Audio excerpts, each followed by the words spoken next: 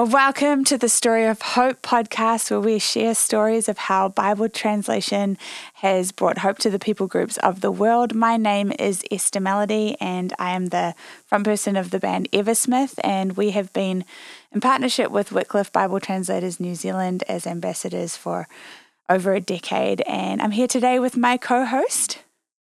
Hi, I'm Alex Winslade. I work in the office here at Wycliffe Bible Translators New Zealand. Do a lot of work around communications and just sharing about what Wycliffe does.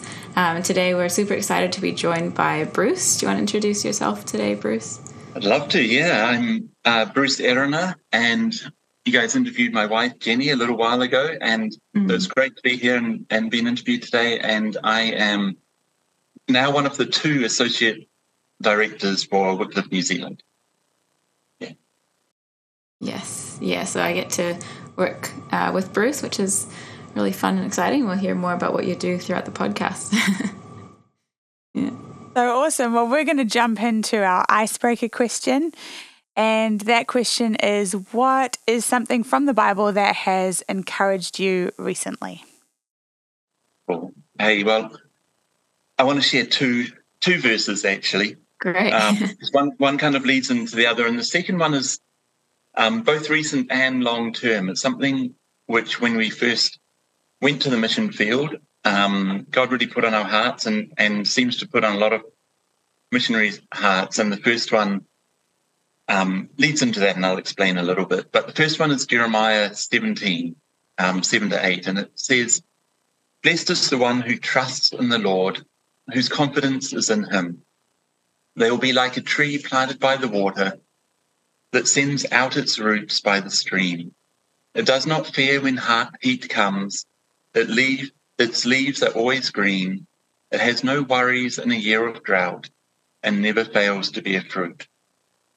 So, and for those who are familiar with the Bible, you'll hear that parts of that repeated in Psalm 1. That idea of the tree that's planted and grows really well when it can get the water and everything it needs. And just that idea for me of being really planted deep in God and his word and his ways, trusting him, has really given me a lot of assurance. Particularly I've had a lot of ill health, and it's just a real assurance that whatever comes, that God's there and that he's the one that I get. He's my source of energy, my source of strength, and what I need to keep going. And the second one, which I said builds on that, is Joshua 1, verse 9, where Joshua has taken over the mantle from Moses, and the verse says, "Have I not commanded you? Be strong and courageous. Do not be afraid. Do not be discouraged, for the Lord your God will be with you wherever you go." And those words were spoken specifically to Joshua, but I think we can take those on ourselves when we take on the work of God and are doing what he wants us to do. And so those are both a real encouragement to me. One, I can be strong and courageous because and when I'm rooted in God and the confidence that comes from that. That's so cool. One of my favorite books is a book called Anonymous by Alicia Britt Chole, and the entire book is about I think the subtitle is something like Jesus' Unknown Years and Yours, but the whole entire book is based on an analogy of trees, with the roots going down and then also how their branches are always stretched out in praise. And kind of all the different correlations there in terms of, having deep roots and having steady faith and all of that sort of thing. So I love that scripture. I think it's a similar verse in Psalms as well that kind of harkens to that Jeremiah one, talking about being like a tree planted by the rivers of water that yields its fruit in season, and leaves shall not wither, and whatever it does will prosper. Like I love those scriptures. They're so beautiful and so encouraging, like you say. Yeah, I think so. Yeah. the essence of that second one, which I think every Christian needs to hear, which is be strong and courageous. That idea that I've thought more and more recently that there's not really such a thing as a passive Christian. Maybe as a passive Christian, we can kind of crawl on our belly into the gates of heaven. But I want to go in there as a servant, as someone that God says, welcome, my good and faithful servant. And might not be just because of my faith, my trust in Christ and what he's done. So, yeah, anyway. Yeah, for sure. I think that just reminds me of a verse in 1 Timothy, or is it 2 Timothy, that we're not given a spirit of fear and timidity. It's something that struck me a while ago, because someone who tends to be a bit more timid, but I think that's really cool. There's no such thing as a passive Christian. Yeah, like we have the Holy Spirit, and I just love that segment and hearing how the Word is speaking to people, and just reminds me every time how important it is that everyone has access to the Word. But we'll jump into our main questions now. The first one we have for you is, what made you decide to spend your life serving in the mission of Bible translation? Yeah, gosh, it's a long answer, but I'll try and summarize it as best I can. I think I want to start by kind of call to mission, or to cross-cultural mission more specifically, because we're all called to mission. No Christians let off the hook there. Mm-hmm. But my call to cross-cultural mission really started as a kid, and I wasn't raised in a Christian family, but my parents did what some parents did at that time, which is just send their kids off to Sunday school. It was a bit of a tradition. And God just reached out to me. And then when I was 11 years old, we moved, and I went to a school where my best friend became Leighton Braddock, a very strong Christian guy with a strong Christian family, and they took me under their arms and took me to church for my entire teenage years. And when I was 12, that is when the call to mission really consolidated for me, where I just felt God was saying, do this. And through my teenage years, I couldn't get enough biographies, whether it was Brushko and all his stories in South America, or Brother Andrew, and just so many stories which just inspired me. I just couldn't eat them up quickly enough. But interestingly, at that time, I really, really wanted to be a pilot. I really thought missionary aviation fellowship is for me, and that was throughout my teenage years. And so I even trained a little bit, but discovered really quickly that I get very sick when I'm flying. And I remember trying to land a plane and just being so green. I just, with sickness, that the instructor that was fortunately there with me at the time, I had to take over because I was just so sick. And I thought, well, Lord, along with some other things, what are you saying to me? And I never lost that calling to mission, but that specific calling I felt I had all through my teenage years faded very quickly with the realization that this isn't going to work, and for very practical reasons. And it took many years. I got married, I had a family, I had a time of walking away, not entirely, but of being passive in my faith and exploring other things after my wife and I were married. And then I got very sick and had a lot of time to reflect. And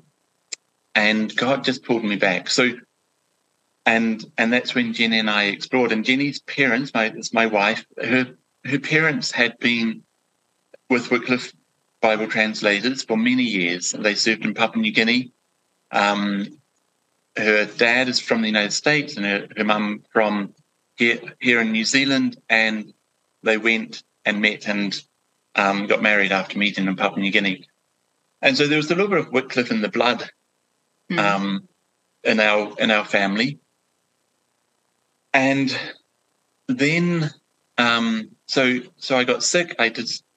And really it was a time of revival for my wife and I, and we God really used it to pull us back. And that's been something in my life that has been a constant, is just that constant realization that God is drawing me to himself. Regardless of what I do, in his grace, he just keeps drawing me to himself, even though I have a choice. And so after some time of doing some chaplaincy work, after some recovery from my sickness, and then being a minister for some years, during that time, Jenny and I just felt again, we'd both had this strong calling to missions, and it was revitalized. It wasn't that it ever left, but it was just revitalized, renewed. And so we talked to some agencies, and then we came into the office here and we talked to John Rentz, who was in my role at the time as an associate director. And we walked away just being like, this is it. This is home. This is where God wants us to serve. And that was around 2014, and we've been here since. Wow. So. That's so cool. You mentioned that you had wanted to be a pilot as part of your mission work, which I think is a really cool thing that a lot of people don't think about when it comes to missions. Like, one of the things that has come up time and time again is all the different roles that can be a part of the missionary journey that aren't just, being the person who does the translation work or goes and set up a church in a place, or, all the support team can be so important. But the other thing that I wondered about with that whole idea of being a pilot was, what are you now passionate about with that dream kind of gone? Right. And one of my strengths and weaknesses is that I'm a bit of a jack of all trades, but with the inevitable master of none. So when I started out at university, I started in civil engineering, and I dabbled in classics, and I did some linguistics, and then I finished a theology degree, and then later on I did a graduate diploma in psychology. And it's kind of the story of my life a little bit, that it's not so much that I flit, but that I love adventure, I love new things, I love to explore, I love people. And so I've tended to move around, and where I've really landed quite well is in leadership. I definitely believe in servant leadership. I found that probably I've been more humbled since being a leader than I have anywhere else, and that's been a good thing for me. So probably in order, my passion is God, truth. I have a real passion about truth, and we might be able to explore that later, maybe, and people. And so I'm being passionate about God and the truth. I'm passionate about God's scriptures and the truth that's revealed through those, and for us to submit to that truth is really important to me, rather than my will, yours, Lord, and that includes the way I approach the scriptures. And so I'm excited, I'm passionate about what we're doing here in Wycliffe, which is bringing scriptures to people that don't have them or might have them in another language, and that's a whole nother discussion and a whole nother level of access, which they don't have because it might just be in another language. And I'm passionate about managing. I'm passionate about management, but I'm passionate about it in its ability to help the work of God progress and to be an encouragement to the work of God. So I think that's probably where some of my passions lie most at this time. I'm just wondering, was it a bit of a shock to you at first when you kind of went into leadership? Like, did you think you would go into that at some point, or was it kind of a big change? Right. Yeah, good question. I think to some extent it was a little bit of a shock to be called into leadership, but really to some extent I've always been dragged into leadership in the different roles that I've had, whether it's in the corporate world or in the church. And so it was natural then for me to go into a more formal leadership role, whether that was as a pastor or because I consider it servant leadership. It's never a big jump really, because you're serving people wherever you are. It's just that there are aspects to leadership that you have to front up to, some of the difficult situations and so forth that you don't have to if you're not in leadership. And those things take effort and focus and a lot of humility, a lot of, trying to seek God. And so no, I don't think it was a big jump, but it in expectations, but it was a jump in responsibilities. Yeah. We have a phrase in our team. It's kind of a play on words, or as we call it, a pray on words for servant leadership, where, a lot of leadership structures are based on a hierarchy. We call it a low-rarchy, So super appreciate that, and love the concept of servant leadership. And then also I think it's such a beautiful and powerful thing when you do have that heart and that mindset for leadership, because like you say, when you care about people and all of that sort of thing, it really does flow from there. But I love that it sounds like from the words that you've used that you're intentional about how you lead and how you manage and structures and all that sort of thing to try and bring the best out of people and try and equip your teams to be empowered to do their job the best that they can do, which to me is actually such an incredible skill to be able to do. I've watched my mum my whole life. She's a project manager in IT, and the way that she can bring a team together is so incredible. And a lot of the time she's working with people with like language or accent barriers. She's working with people from across the world and different time zones and, doing all sorts of different things. And the way that she can bring people together and get them to work together and get past their issues with one another and all that sort of thing. It's such an incredible skill. And so I also wanted to encourage you that I once heard that jack of all trades, master of none is actually a misquote. And the original intention was jack of all trades, master of one.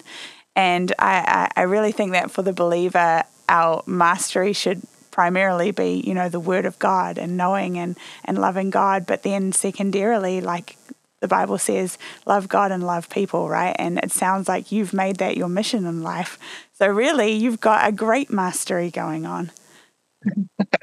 Yeah, and I don't always do it as well as I'd like to, but certainly that is my goal. And I think what I didn't say before is servant leadership is about servanthood to people, but it's first and foremost servanthood to God. Yeah. And your servanthood to people is in the context of your servanthood to God. It's like love God and then love your neighbor. Yeah. Loving your neighbor, you can only do if you love God first. And that's what carries you through both the good times and the hard ones as well, and the difficult situations, because you love others by loving God in those and serving his purpose. And I also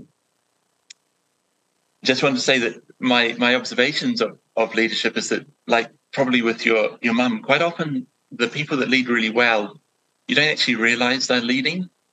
It's quite often what they allow to happen, or the seeds that they've planted and other people take up, as much as or more than what they make happen. And it's I love to watch that, and if I can achieve that at times, then that's awesome too. I love to lead in that way. Mm-hmm. That's really cool. Yeah, I love that servanthood to God first and then to people. So you mentioned that you're quite adventurous and you've done quite a lot of different things. So we haven't actually mentioned yet that you spent quite a bit of time in Papua New Guinea, or a bit of time there. Would you be able to tell us some of your highlights from your time serving there? Sure, I'd love to. There are lots of stories to tell, and I might kind of focus on three. That first of all, of course, is there are two aspects to our lives. It's the work we do, which can be contributing directly to God's mission, but also just the way we live and the context in which we live. And these stories are a little bit of a mix of those two areas. But the first is I loved my work in Papua New Guinea. I was a regional director for Wycliffe there, and we called it SIL there. And I was overseeing two regions, Madang and Morro Bay, where combined there are, from memory, about 300 languages in those two regions. And so there's a lot of work to be done. And we were working in over 40 at the time, with projects in about 40. And I just loved working with Papua New Guinea people. I love so many aspects of the culture. The hospitality was so humbling.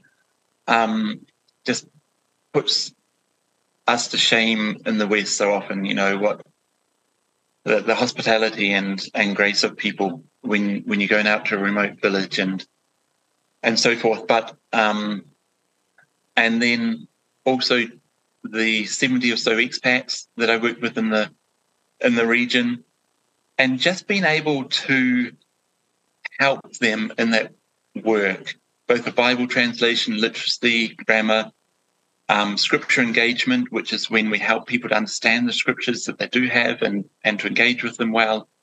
And also, we run courses with things like trauma healing, where the scriptures are used to help people work through trauma in their lives. And there's loads of trauma for people in Papua New Guinea in their lives. And so that was just such a pleasure, such a privilege to work with all those people in that context in Papua New Guinea. And there are loads of stories that I can tell from that, awesome dedications and all sorts, but I won't go into depth because I'm aware of time, and I want to share a couple of other stories that I have. The first was just after we were in Papua New Guinea for 4 years, and we had intended to be there longer, but circumstances changed and we were called back to New Zealand. And but just shortly after arriving, we helped run a vacation Bible school in two local village areas. One was in a church, or they were both in local churches. And we had a young guy, he was 19, 20 at the time, Brian Wasu, and he was a fantastic storyteller. And he helped us run, Jenny and I and others run this vacation Bible school in this church, quite close to our centre. Towards the end of the course, he came up to me and he just said, "Bruce, I just have this dilemma. I don't know what to do." And he told me the story of what had happened. And in the last year, previous to that, he had lost his father and he had lost his brother. And if that wasn't enough, then everyone around him in his language group and close family and friends were saying, "You've got to do something about this." Because in Papua New Guinean, there are loads of Papua New Guinean cultures, but fairly universal across them is that when somebody dies, somebody is to blame. So the idea is, he was saying that he's got all this pressure on him to find who is to blame for the deaths of his father and his brother, and then the next stage in that is to do something about it. And the idea behind that is often that you deal with the people so that they don't hurt others. Okay. And so he came to me and said, "What do I do?" So what do you say to someone that asks you that question? You're pretty new to the country. You don't really have depth of understanding. And so what I did is I prayed with him and I said, "I'd really like you to come to my house once a week, and let's search the scriptures together. Rather than me telling you what to do, let's see what God says through the scriptures to do, and let's pray about it. Let's pray about it every week." And so we did for months, following that. And over those months, he started to get an idea of what God wanted him to do, and about reconciliation and about forgiveness and about love your neighbor, even when your neighbor's your enemy. And he didn't just apply it to his own life, though. This young man who really had no status, because he was young, he was still at school. He still had a couple of years at school. And he went back to his village, and we got materials that he could distribute. And he arranged these meetings where dozens and dozens of people came, the leaders and everyone in this area, and they discussed this dilemma, with the end result being just a miracle, which is that the whole group decided that they'd had enough of the cycle of death and violence and hatred. There had been several murders in the group just previous to this, and people had their houses burnt and driven out of the area. And we had this privilege of going to a toksari, which is a peace meeting where there were a couple of hundred people, and they all got together and they dressed in sackcloth and ashes. The women wailed. Everyone brought piles of garden food to share. And it was, its whole purpose was to say sorry. Toksari means to talk sorry, to say sorry to God and to each other, and to reconcile. And so they welcomed people back that had been driven out. Wow. They reconciled. We had a policeman there. We had other church leaders there. And it was just the most amazing sign of God's grace and God's word penetrating into the culture and into the hearts of those people. And just a funny little aside there was that one of the beautiful things they did is they threw weapons and pornography and other things, sorcery things, onto a fire to burn. And as I was sitting there, the policeman not far from us got a stick and just started pulling this thing out of the fire that had been sitting there for a while. And as he pulled it out, I realized it was this tear gas canister that someone had thrown in because he wasn't going to use it against enemies anymore, but had been slowly heating in the fire. And the policeman pulled it out before it was too hot and exploded, and I was really thankful that he got it out. But it was just this amazing experience of genuine repentance brought about by the gospel in the heart of one young man That's who amazing. decided to read through the scriptures and pray. That's so amazing. I know you have another story, but I just wanted to ask really quickly, was your response to his dilemma a thing that you had as a practice in your life already in terms of going to the word to get the answer? Or was that something that came to you in the moment as you prayed and sought wisdom for how to deal with the situation? Sure. I think in this context, it was just something that came to me at the time, where God kindly led me to respond in that way. And I guess it was out of a natural inclination to turn to the word. Yeah. But it was really something I felt that God gave me. And that young man, Brian, has set up a peace ministry. Wow. And he has brought about many ceasefires in tribal groups, between tribal groups, and just a brave young man. He walks into the most dangerous situations with a group of other young people and prays and just talks about God's word and his desire for forgiveness and reconciliation and the blessings that flow from that. And so he's not just stopped there with his language group. He's gone on to many others. And just recently I heard in the valley where we lived, between two warring parties, he had been an instigator of a peace treaty, which, so seeing God work through small beginnings and it just flourishing is awesome. And I will just speak briefly about my last one. I've probably taken up a bit too much time on this, but No, you're good. my last one was all about a young woman called Petronila Sikapai. And as my wife Jenny taught choir and singing in our mission school. What she didn't say in your interview is there were just over 100 students, and over 80 of them were in her choirs. Wow. So it was an amazing thing. And as part of that, part of the music department in the school, all the kids that played instruments, which was pretty much everyone, and sang, we took on a mission trip down to Lae, the city of Lae. And we visited a university there and some schools and churches, and the kids performed and sang and gave testimonies as they went. And as part of that, we did one of these on the street. And lots of people responded, and the kids talked to lots of people afterwards. And one of the people that responded was Neela, or Petronila, who we call Neela, a young woman. And she, it turns out, had been living on the streets in Lae for 6 years, on and off. And she just said, I have to change. I just have to change. And she, living on the streets in Lae is not like living on the US street or a street in New Zealand. It's a very different context. You know, it's dangerous, it's dirty.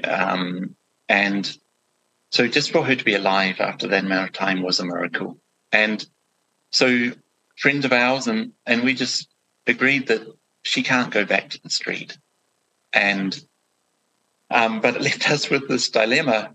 But you know, how do we interact? What do we do? And so we took her with our group. We were all sleeping in a school, and took her to the school, and we started talking about possibilities, as well as, you know, what does it mean to live a life in Christ and so forth, but also what's the next step?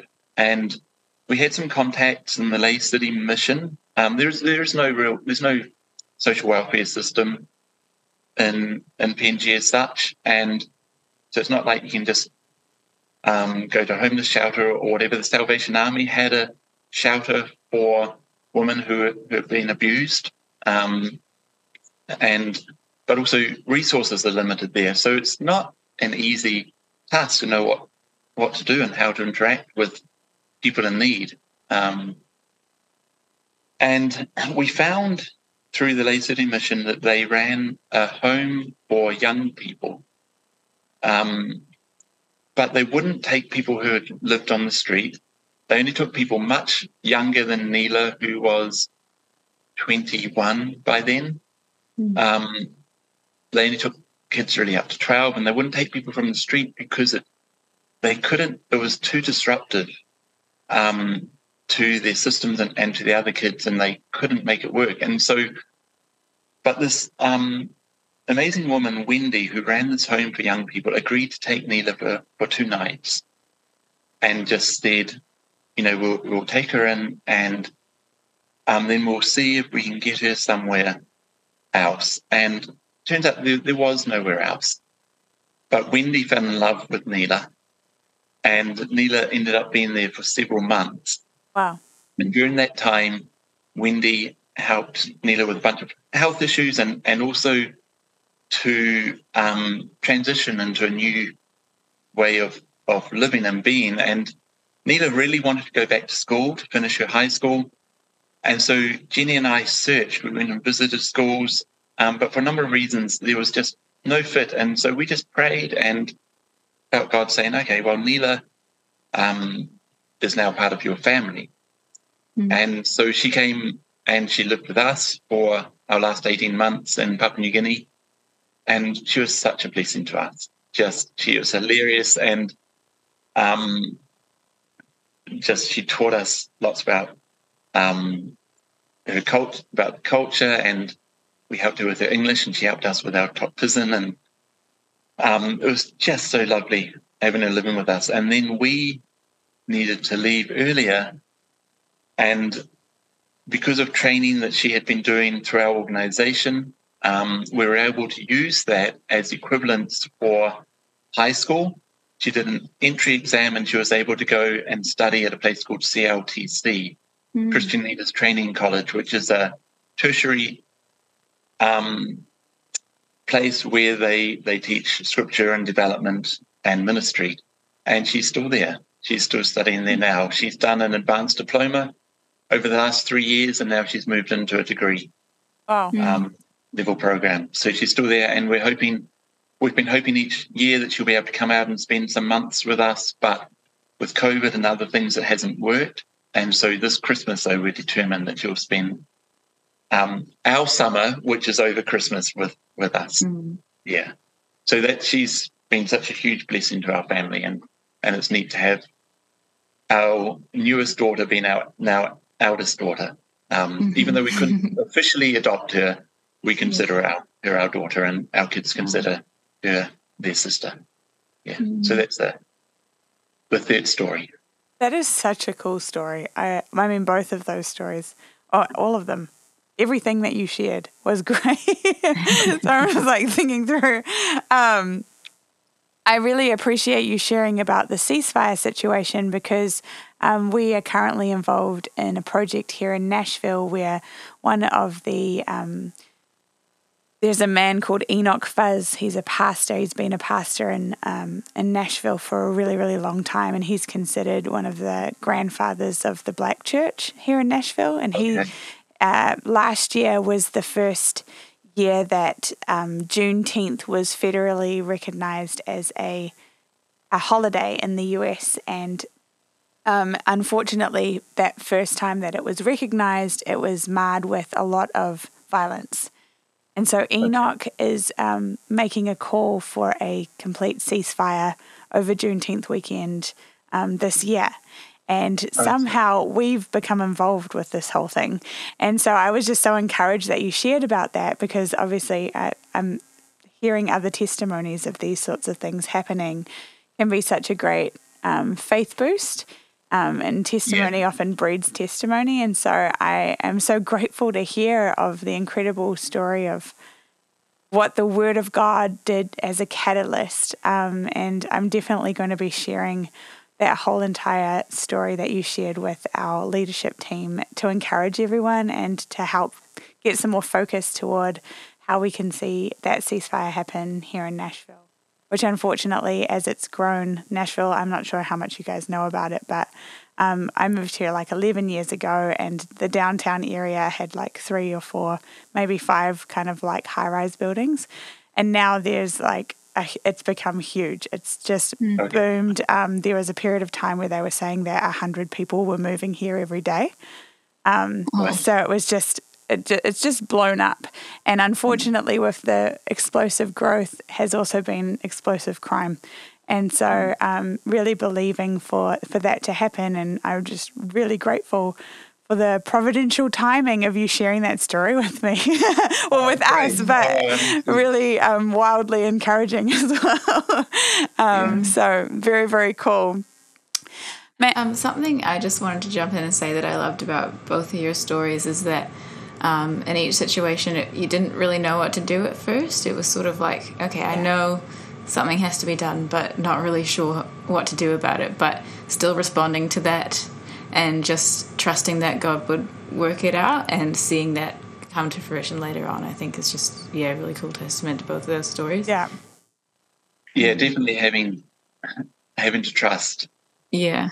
That God will do something, and just and I guess just being willing to follow in the process, and also what was neat about Brian is actually I had to do very little.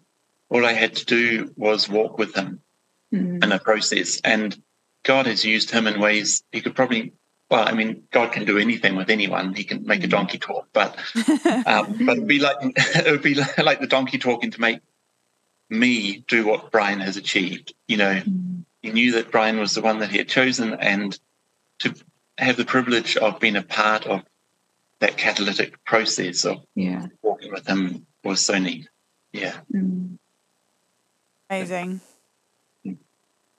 Well, in terms of all of your experience with people and managing and all of the work that you have done in that way, what would you say are some of the key ways that you've learned about how God moves through people and how he's designed us, and how you've learned about people in general? Mm-hmm. I think just going back to what we were saying, I think not to try and jump to conclusions about how God will use people is an important basis for interacting with people, because, it can be, I think back to David. Israel wanted someone like Saul, and they got him. They got what they wanted. Yeah. This big, good-looking guy, but the one that made all the difference was the small shepherd. And so I guess one thing is not to underestimate people, and what they're capable of is really important. I think probably not to overestimate as well, because I think Israel's problem with Saul was they overestimated his capability. Yep. Not to think more or less of ourselves. Yeah. So I guess in that way, again, to be humble and just step back and observe, and not to jump to early conclusions either way, and to let God lead. Yeah. But remembering too that I think in working with and managing people, it helps me to remember that every single person is made in the image of God, and that every single person, no matter whether you think they've turned so far away from God or are so on fire for God, every single person has God's light in them. And to honour that in people as a starting point, I think, is important. And then something else really important that I've found just in a management capacity is to really focus on letting people exercise their talents, not to try and do things for people, but to facilitate as much as to lead. Just to facilitate people being what they can be is so much more efficient than trying to control. And different people have different leadership styles, but mine is certainly to observe, but step back and let people be. And as part of that, and something I hope we can come to later maybe, is that God created us as a community and created people with different talents. Like mine is, like you say, I do think in the past I saw being a jack of all trades has been a weakness, but in a certain context, it's a real strength, in that I can speak about and understand many different areas and skill sets without having to be an expert in them. I can understand enough to help encourage and lead in people in their skill set in that area, rather than just having a very specific skill set in one area and focusing on that. I can interact with others and help them and encourage them and support them in theirs. And so that's become a strength for me, whereas before I thought it was a weakness. And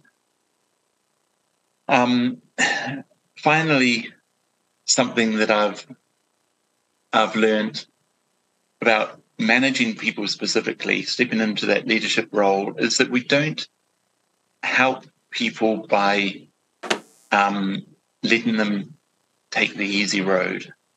If people and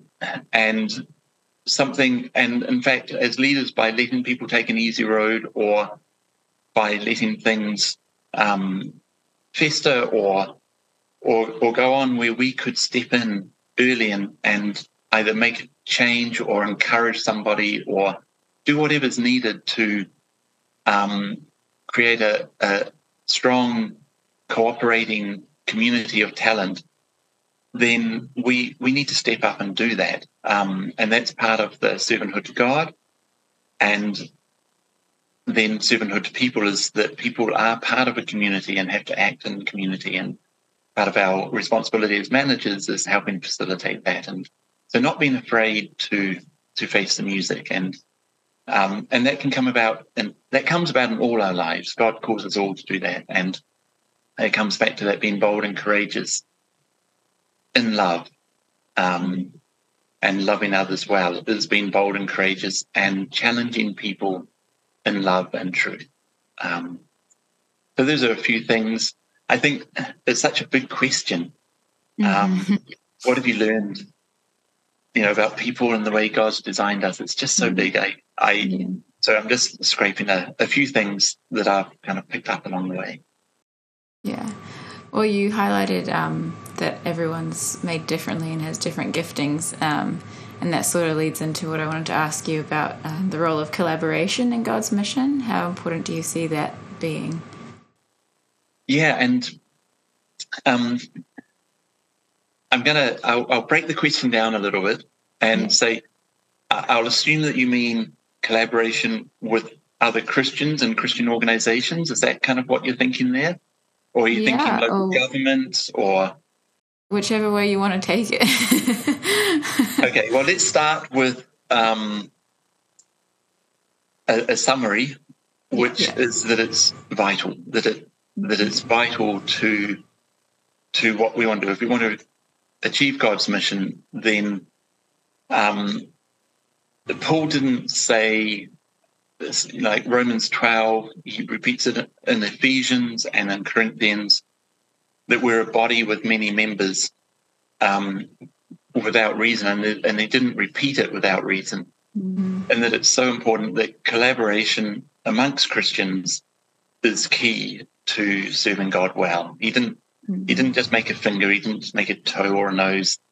No, he made a whole body of believers. And Wycliffe, as an organization, is not the whole body of believers, or a denomination by itself is not the whole body of believers. We're subsets thereof. And so, in summary, in the Christian context, collaboration is vital, and I can talk a little bit more about that. But then to expand that to go out from that to collaborating with others is also vital. How else? We can bless those that we're ministering to, but to come alongside, for example, in our context, a ministry of education or schools or the government in some areas of development and so forth, then we get to share who we are and how we work and God's grace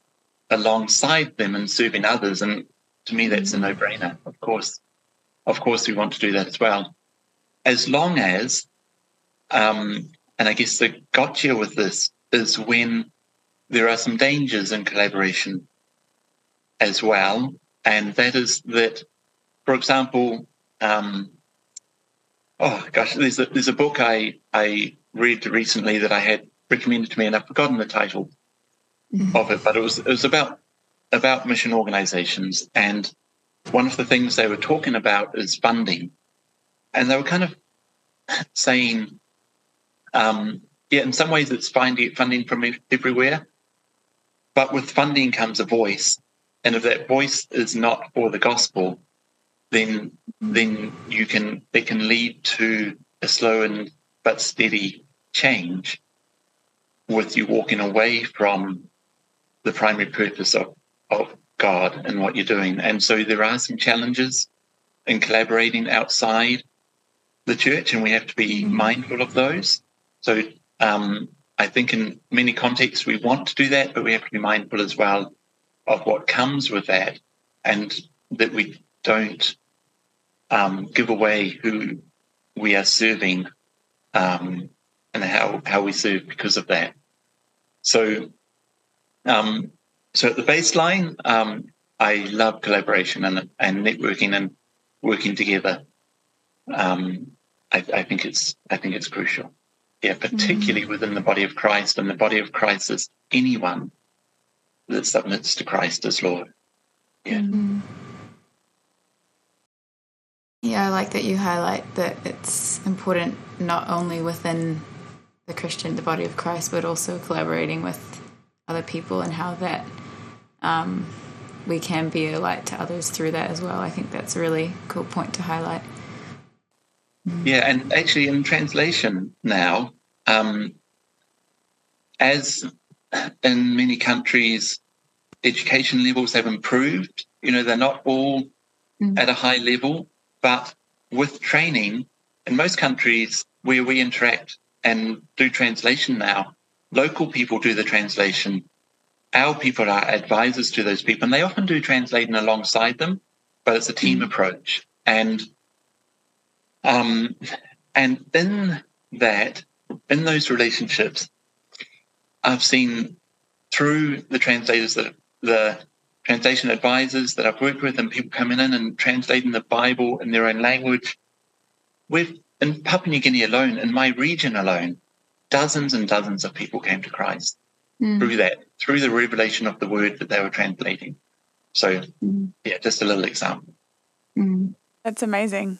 I love that because it kind of brings to mind the parable of the sower and the seed and the tares and the wheat, and how in those parables you have two kinds of seed. Obviously, the soil represents the heart, and the tares are the issues and leaving them to the angels and all of that sort of thing. But there's two kinds of seed, and one of the types of seed is the Word of God. And I love how your stories are so clear and how the Word of God impacts. But the other seed is the children of the kingdom. So us sowing ourselves into situations and our lifestyles and the way that we are, kind of as you already mentioned earlier, that can also hand in hand with the Word of God be so impactful. And I love how you kind of highlighted that practically without even mentioning the word. Really cool. It's really cool. And I guess in a lot of ways, when you are working with non-believers, that whole tears with the wheat approach can be really, really helpful too, of leaving some of that stuff to the angels to deal with. And not feeling like you have to fix all of the problems of the world, Yeah, and that can be difficult because I want to fix all the problems in the world. And I probably get a bit worn out sometimes trying to. Yeah. But I start to do it in my own strength and it fails. And I mentioned earlier that early on, so 15 years ago, I had a period of ill health, and just recently I have as well. And you very quickly realize how small your strength is. Yeah. We think it's big, but even when we're strong, we're not. And I've certainly learned that in our weakness, God has made strong, has come through. And yes, and as humbling as it can be sometimes, it's good for us and ultimately is a lot easier than the striving. Yeah, but the lived out life, the word lived out, is hand in hand with the word written and recorded and so on, so forth. Both are needed. Yeah. For the gospel to be communicated. Yeah. Awesome. So from there, what would you say is one of the greatest lessons that you've learned through working with Wycliffe? I feel like you maybe have already touched on it, but maybe there's more to draw out. Yeah. I think probably the biggest one is about trusting God. I think it's easy to give it lip service when we're strong, and that's comfortable. But when we're not strong and not comfortable, then it can be a lot harder. And I think there are times in my life where I've faced challenges, where I've thought I was on a high road to heaven. I thought I was going to die, and those times are tough, and you have to trust God in them. But it's even harder to trust God in the long drawn out weakness of ill health and when you don't know what's next. And during my time with Wycliffe, I've experienced and seen both of those times, and also as an organization with the winds of change that have come through the Bible translation movement and our organization, and just trusting that he is who he says he is, that he does have everything in hand, even though we can't always see beyond our hand, and that he has a purpose in everything he does. So that would be my number one. A second thing, I think, which has come home since being with Wycliffe, is how important I am to God's mission and how unimportant I am to God's mission. And I just think I'm often amazed that God uses people, because I think of the disciples, this ragtag bunch of guys who really failed so miserably so often, and yet the guy that denies him when he's at his weakest, God uses as a cornerstone of his church. And so I'm both encouraged. I'm encouraged by that as well, but surprised that God uses people to reach people, and he loves us enough to use us in his mission and to privilege us with that. And I've used that word privilege quite a lot as we've talked, because I really think that any time God uses us is a privilege. To be a servant of God is a privilege, and even more so that he calls us sons and daughters. And so what I've learned in saying that I'm important to God's mission is that by just agreeing to do what he wants me to do, I've seen him, like with Brian, use me as a catalyst and use me in ways that I wouldn't have imagined. But he could also do it without me if he chooses, or if I neglect to respond to his call. And I never want to forget that, because he does. He will achieve his mission, whether it is through us or someone else. And so hence the I'm important and yet I'm not realization. Yeah, I think something that you've drawn up there is something I've been reflecting on a bit recently, is the amount of trust that is needed in the mission of Bible translation, because it is such a long process, and it's not something that you often see immediate fruit from.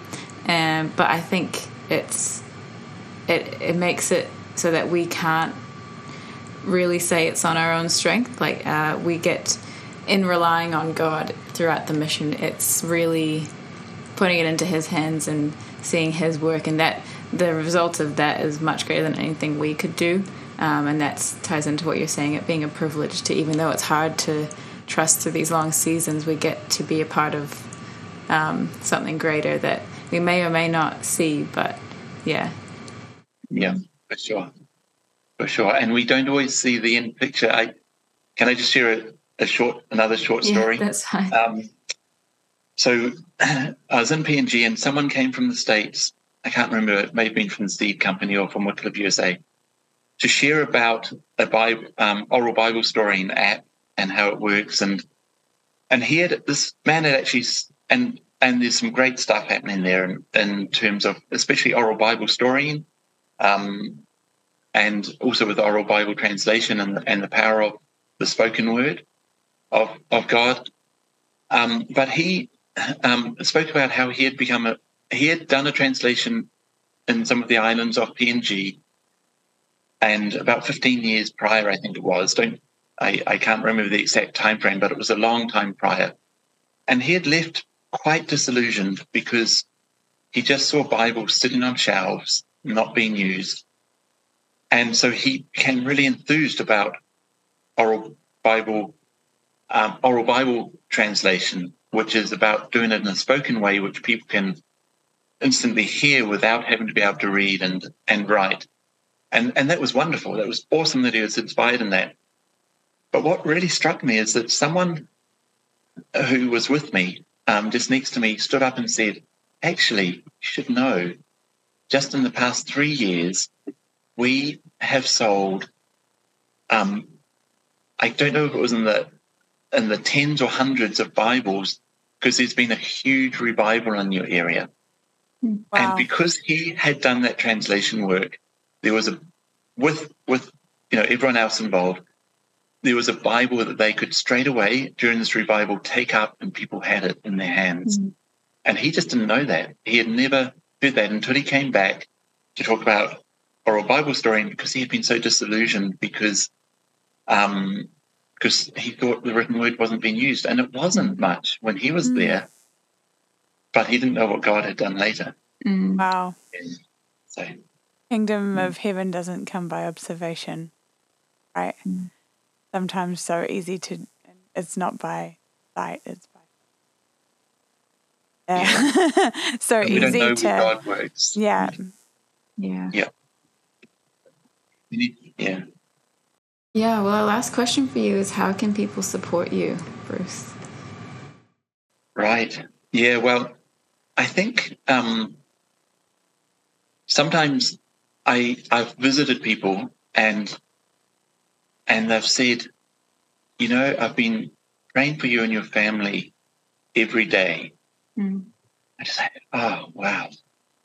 And I look back and I think, yeah, I know, because with what we've walked through as a family, and we have many needs, practical and financial and everything, but really when it comes down to it, the prayer of people for God's work, for Wycliffe and for me and my family, for Nilo still in Papua New Guinea, and what I covered is people's prayers. Yeah. That would be my number one thing that people can do to support, is to pray for people in Bible translation, to pray for more young people to come into it. We've been blessed with some more young people recently, and I just want to see more. We do have an aging population in the organisation, and I just want to see more people enthused for the work of Bible translation, and then just for myself, for my health, that I'd be able to sustain the work that I'm doing, and things like that. So prayer, yeah. And we'll definitely be praying that your daughter can join you guys for Christmas. Yeah, thank you. I thought I got her a visa. Well, she and I worked on a visa application, and she got it in 2 months. Wow. Early last time, and it didn't get processed, didn't get looked at, and so we're going to go a lot earlier this time, and see if we can, get that sorted. Oh, awesome. Well, thank you so much for all of your stories. They've been so encouraging and faith-building and really deep, and so much of the stuff that you don't say, I know that there's so much more that you could share, and maybe we could get you back another time to delve more into some of the things. But we have a practice here on the Story of Hope podcast of praying for 5 nations every time we come together, and we would love to have you pray for our nations today, Bruce. What our nations today are: Belarus, Bolivia, Bosnia and Herzegovina. I never know if I'm saying that one right, but whatever. Botswana and Brazil. All right. And so in your practice, am I going to be the only one to pray, or will you guys as well? Typically the guest prays, so if you could pray. Yeah, I'd love to. Thank you. What an honor. Okay, well, let's pray.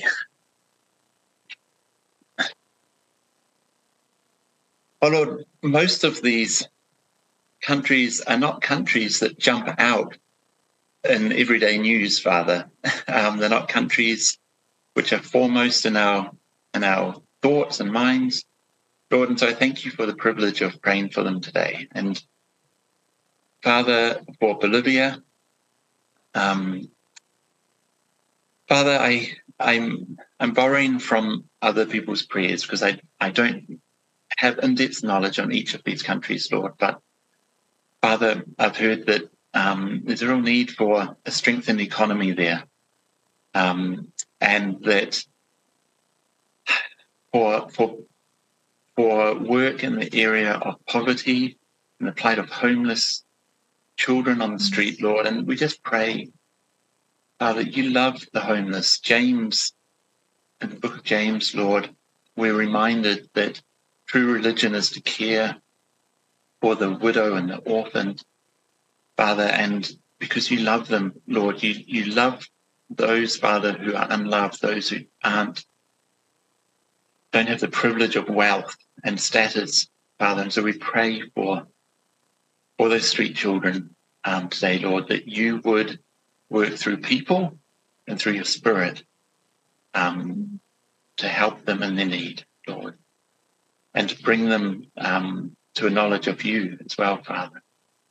And we just pray for believers in Bolivia, Lord, to be equipped for the battle against the enemy, against Satan, who continues to have strongholds in places there, Father. So we just pray for a strengthening of the church there and for the outworking that comes through strong church.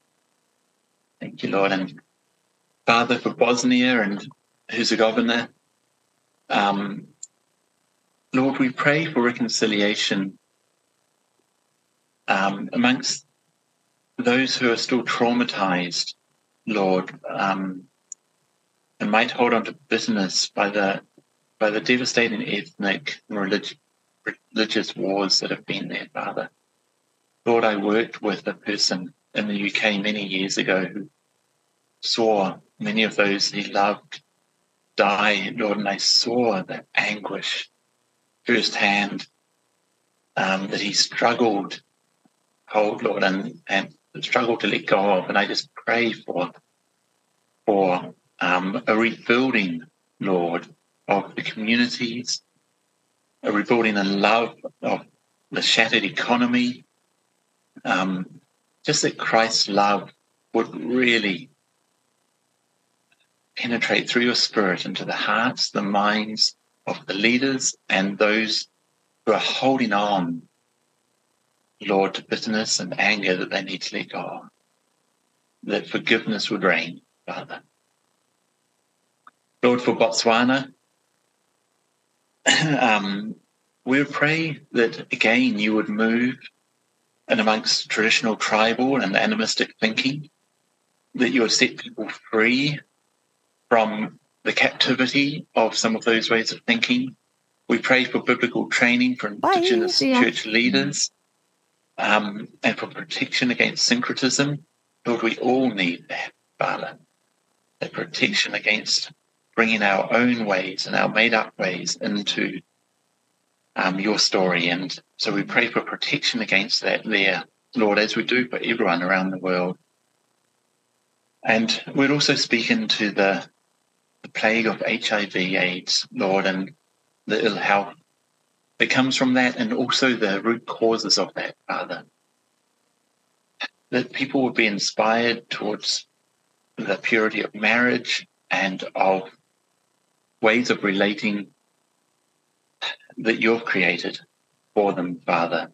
And that there'll be a real revival there, Lord, and that the outworking of that would be a better way of living, that would be better health, that it would be a better economy, that it would be love in the hearts of people, Father, and acknowledgement of you, Lord, and that serving you and living the way that you've shown,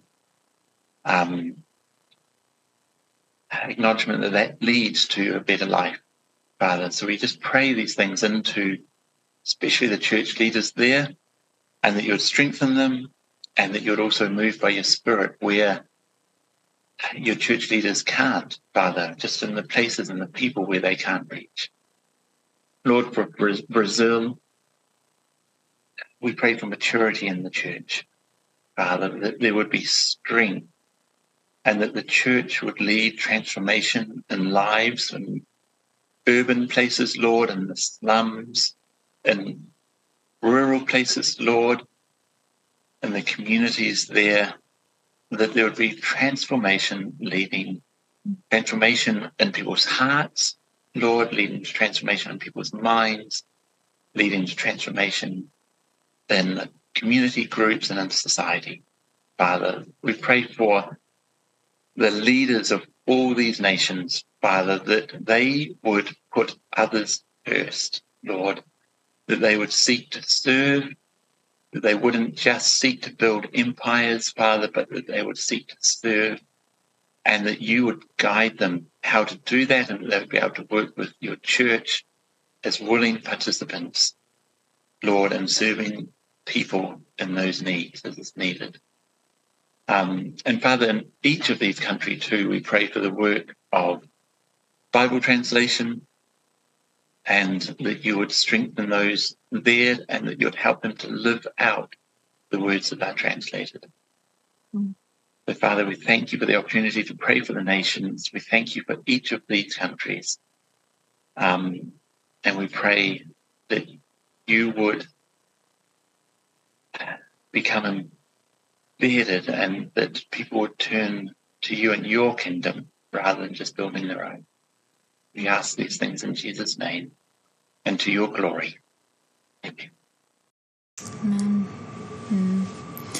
Well, thanks so much, Bruce. It's been really great to hear about your heart and just why you do what you do here at Wycliffe, and thank you for your time as well. We just like to end with a little bit of news for each of us. So for Wycliffe, I just wanted to share that there are 2 translations that we're looking to see published this year, and I can say those are the Matiksaluk Whole Bible and the Puka Puka New Testament and Portions, which is a language in the Cook Islands. So if you guys could just pray for these, because as we've seen, as translation projects come towards the end, we really see that the enemy works to frustrate those plans. So please be praying that we see these dedicated this year, and that it would, as Bruce prayed at the end of his prayer as well, that these translations would be used and worked out in people's hearts and lives. So that's what's been going on with us. Yeah, and it's so exciting. And I think that's the first whole Bible translation that New Zealand members have been involved with. Yeah. It's such a big, momentous task. And so we're really thrilled about that. Just to lay a bit of groundwork, oftentimes it'll take 10 years to translate a New Testament. One of the translations we celebrated in Papua New Guinea in 2018, the team that worked on it, the expat team and all the local people, started in 1975. It took 43 years for the New Testament translation. It was a lot of challenges along the way, and that's unusual. But then to be able to celebrate the whole Bible, just so awesome. Yeah. That's so epic. I love that so much. There was one time where when we first started working with Wycliffe Bible translators, someone showed us a video of a people group receiving the translation, and the joy was so amazing and incredible, and I love it so much. For Eversmith News, I mentioned earlier in the podcast today that we have this ceasefire thing coming up in Nashville, and so if people can be praying with us for that, we have a number of lead-up events where we're working with different churches around the city. And so each time that we've done one of them, one of our team members has got sick or injured. And so it would be really, really great for that to stop happening. So if people can pray for the team's health and for the powers of darkness to be quenched, and for ceasefire to happen, and to be everything that and more than that Pastor Enoch has been dreaming and hoping and believing for. And ultimately, we want it to be what God wants it to do. So, if people can pray with us on that. That's so exciting. Thanks so much for sharing about that, Esther. That's awesome to hear. Yeah, and we will be praying. Thank you. Thank you so much. Yeah. So for everyone else who's listening, we really appreciate your prayers as well, and just that you support us. So make sure you like and comment and share this so that more people can hear about the work of Bible translation. And we'll be back again next month with another episode. See you guys next time. Bye. Bye.